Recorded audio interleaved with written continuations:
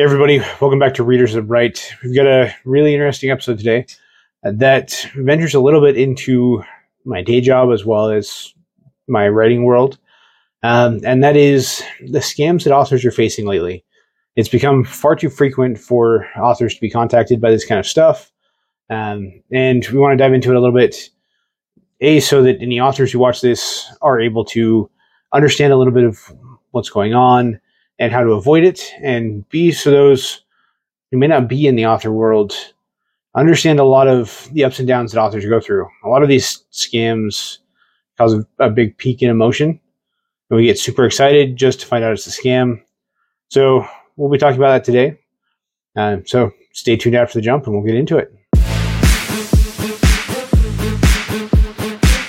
Welcome back, everybody. We've got quite a lot to cover today. So let's get into it. As everyone I'm sure has noticed, there's a big uptick in scams across the board. And they've become very niche and very targeted lately. In my day job in cybersecurity and IT world, we see it on a daily basis, where it's anybody from just the average person to targets of CEOs, CFOs, and they use things that are public information, like some of your search history or things you've commented on social media that you like, to try and target you specifically, or groups of people who are fans of a certain thing. This is true for authors as well, and it's honestly quite vicious. I've seen a lot myself over the last 6 to 8 months.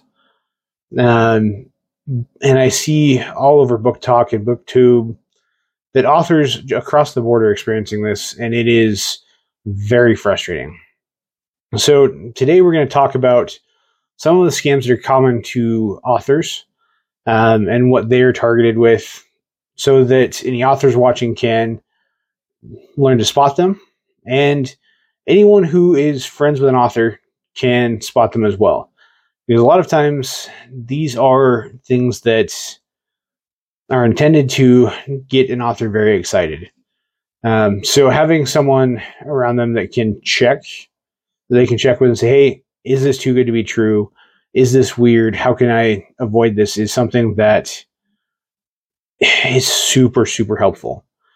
So one of the most common, and is all too common for authors who are trying to break into the traditionally published world. That is extremely hard right now. Agents are extremely difficult to catch or come by. A lot of new agents are trying their hand and giving up fairly quickly. So we're seeing a lot of just turnover when it comes to agents in general. Makes it extremely hard to get into the publishing industry, because there's a small group of very trusted agents that are doing probably 75 to 80% of the sales. I don't quote me on that number. I am not 100% sure. That's just the last number I'd heard was about 75%. We're coming from a much smaller portion of very large agents. And to be fair to them, most of them have been in the industry for 10 plus years and have landed several big clients. For example, love these guys. The guys over at Jabberwocky are fantastic people. I've met them dozens of times, and would love to work with them. But they do a lot of that business because they've picked up people like Dan Wells, Brandon Sanderson, and many, many others that have become wildly successful authors. And that is to their credit. They do a fantastic job, which is why I would love to work with them someday. But the reality is that small group is doing most of the sales, which means there's a lot of room for real agents trying to break in, trying to find a way to make it work, as well as scammers.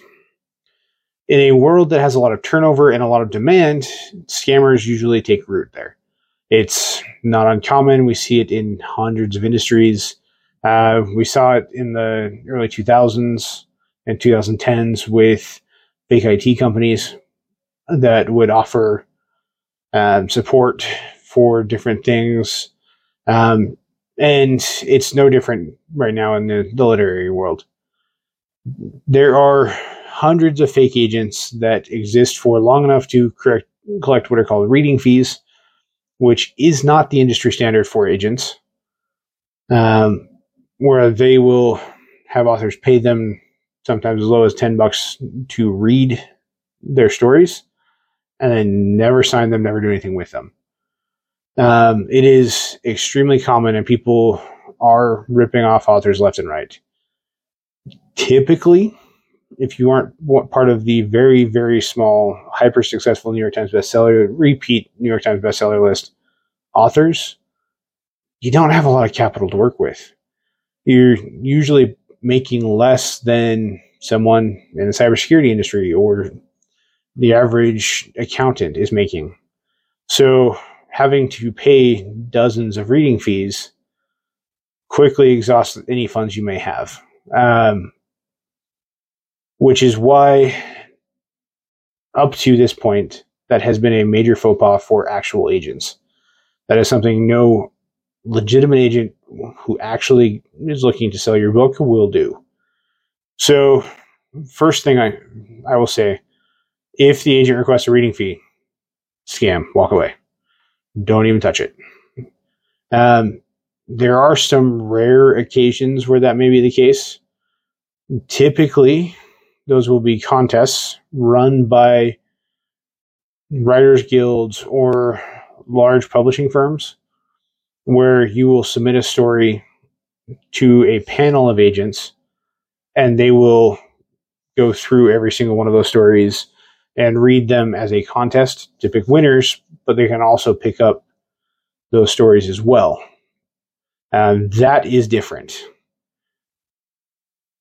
That is the big thing to realize, is a lot of these scams are tweaked versions of what actually happens. So these reading and pitch events, those are often paid because they often have venues. They often have to pay panels. There's a lot of things that have to go into those. So those usually are legitimate. Make sure you verify the organization. Typically, for example, I'm in Utah, so the League of Utah Writers will do events like this, usually tied to their conferences. There's also the Life, Universe, and Everything, which is one of the largest writers' conferences that I've ever heard of. And they will do some events like this as well. Typically, the events that are real will have an in-person component, and they will be tied to some kind of conference. And those are good. I've had a lot of success at those pitch sessions, pitch panels, and that kind of ties into the next one as well, which are paid pitch sessions. Those are a 50-50 split.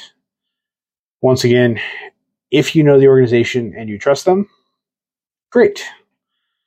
So for me, like I said, here in Utah, the only two I will do are the ones at the League of Utah Writers Conferences or the Life, the Universe, and Everything. Those are the two pitch sessions I will pay to go to. They can be incredibly valuable. And a lot of times what I'll do is I will prep a story, get it as clean as I can, and then I will go to a pitch session and pitch it. If it's good, great. But I'll start doing that before I query anyone, because you'll be in front of agents and editors from major publishing firms, and they will tell you yay or nay on a story. So, for example, one that I'm currently querying was too short for the genre, and I didn't realize that. So when I went to pitch it, one of the people I pitched it to said, look, story sounds amazing. It is too short to sell. We can't sell it at that length. So get it to this length and then come repitch it. And I'm waiting for that event next to go back and repitch it to him. So using those paid pitch sessions, sometimes as an R&D session to get more information on the industry. And I mean, Worst case scenario, you're told exactly what you need to do to fix the story to make it more sellable. Best case scenario, you walk out of there with a book deal. Typically, it doesn't happen that fast, but you'll at least get a manuscript request. And I absolutely love those pitch sessions for that reason. So there are fake versions of this as well. I get probably a half dozen emails a week about stuff like this, where they will say, hey, we're running this pitch session event from random person at gmail.com. It's only $75 to sign up, and you can talk to these people. It'll always be virtual. A lot of times, the people that are involved are random celebrities. This is very, very common with Hollywood sales as well, where it'll be random directors. So the big things with these are always verify who it is. If you don't know who it is and it's not from an organization you actively follow, that's your first red flag.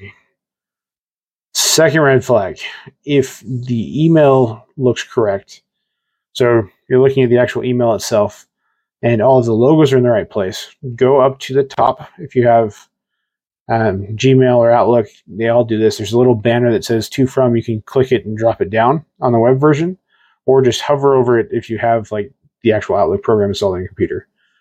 It will tell you the exact email address that it was sent from. Check the domain first. Make sure it is actually the domain you've received emails from before. Sometimes these advertisements will come from an email you haven't communicated with before. So if it's a contest or a pitch session, and trying to think of an organization that might actually do that. Once again, it'd probably be like the League of Retail Writers or something like that.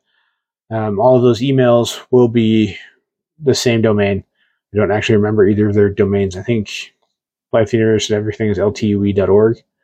But if you check that domain and it is that domain, then it's probably safe. Next thing you want to do is check the links. Do not click on them. Hover over them. When you hover over them, it will give you the actual URL.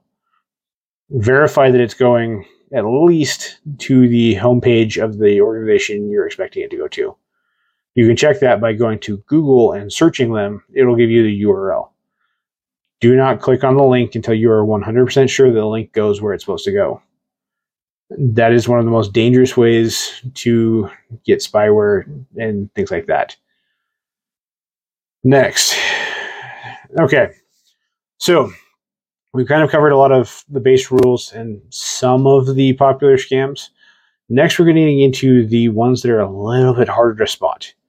Those first two have some very obvious red flags and are very easy to spot, especially if you're only sticking to organizations you know and trust. The next three are extremely hard to verify and are extremely hard to know whether it's real or not. Okay, so the first one is contests. Contests are a big way to break into the writing world. I absolutely love them. I swear up and down by them. They are some of the most success I've had. You can see for those of you watching, I'm trying to get my finger pointed in the right direction. Right there above the helmet is an honorable mention I received from Writers of the Future, which is a big thing for me. Getting that and getting involved with that organization has catapulted my career quite a bit. It's brought me into the right circles, helped me meet the right people, and I'm seeing a lot more success and a lot more growth just from participating in that contest. This contest, the Writers of the Future, if you're not a professional writer yet, is a big one to participate in. It's a short story contest for speculative fiction, and it is absolutely free to enter.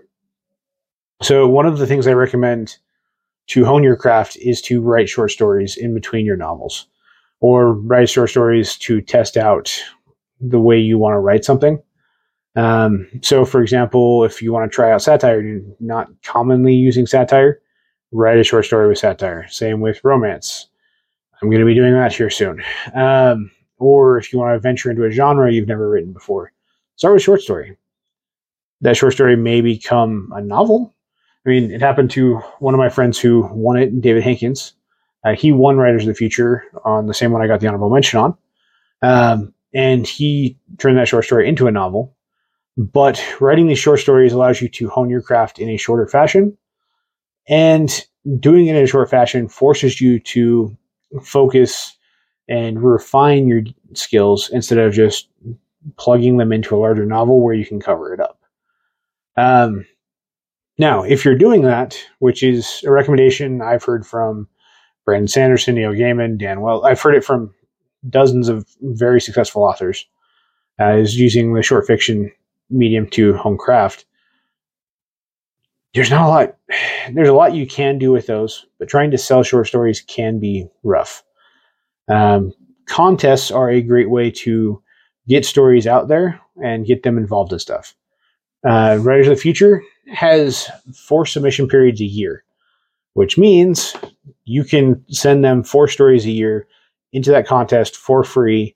It usually takes 6 to 8 months for them to judge everything and get it going because it is one of the largest contests in the world.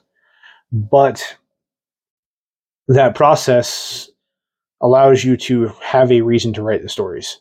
There are other contests that are fantastic as well. I'm going to use League of Utah Writers again. I'm actually on the contest committee for them. But the contests that we run, they are paid most of the time because the software we have to use to run the contest is not free. I know that's the case for Writers of the Future as well, but they're much bigger, much more successful. They also sell a lot of their anthologies to support it. So I believe they actually have the software in-house at this point. But doing that allows I already got off track there. With that software and some requirements, it does mean that you have to pay for entry. Typically, paying to enter these contests ranges anywhere from, I think, $10 to about $25. So that pay to enter range isn't bad. The most common thing we see scam-wise is an imitation of this, where organizations will run contests, but once you enter, you never hear back. And that means you have a story that is tied up somewhere for no reason without any information, and you had to pay $25 to enter the story.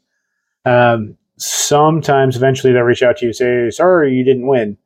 But I actually had one that I still haven't heard back for 2.5 years now.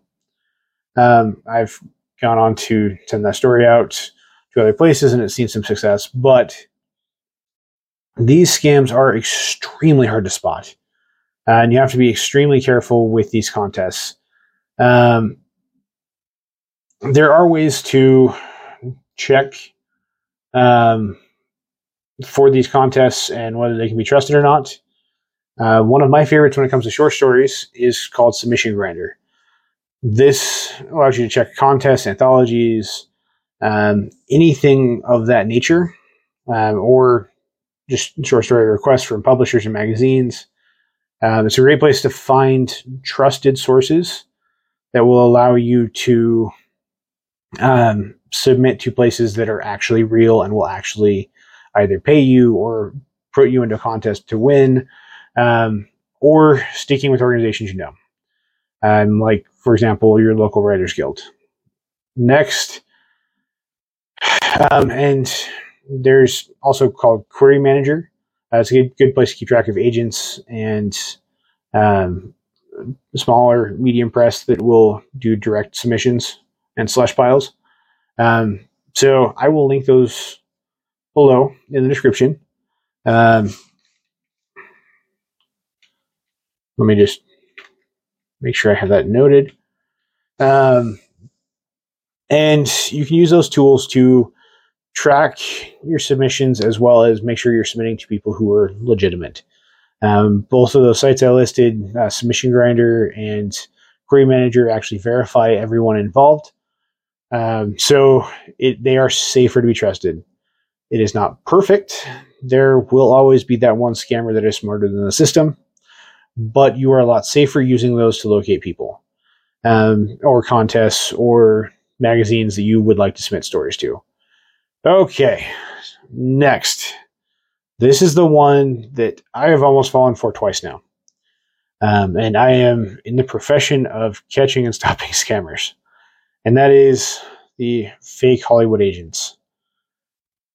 Typically, if I have never actually experienced this for real, so I may not know all the ins and outs on this one, but typically if Hollywood shows interest, they will contact you through official means.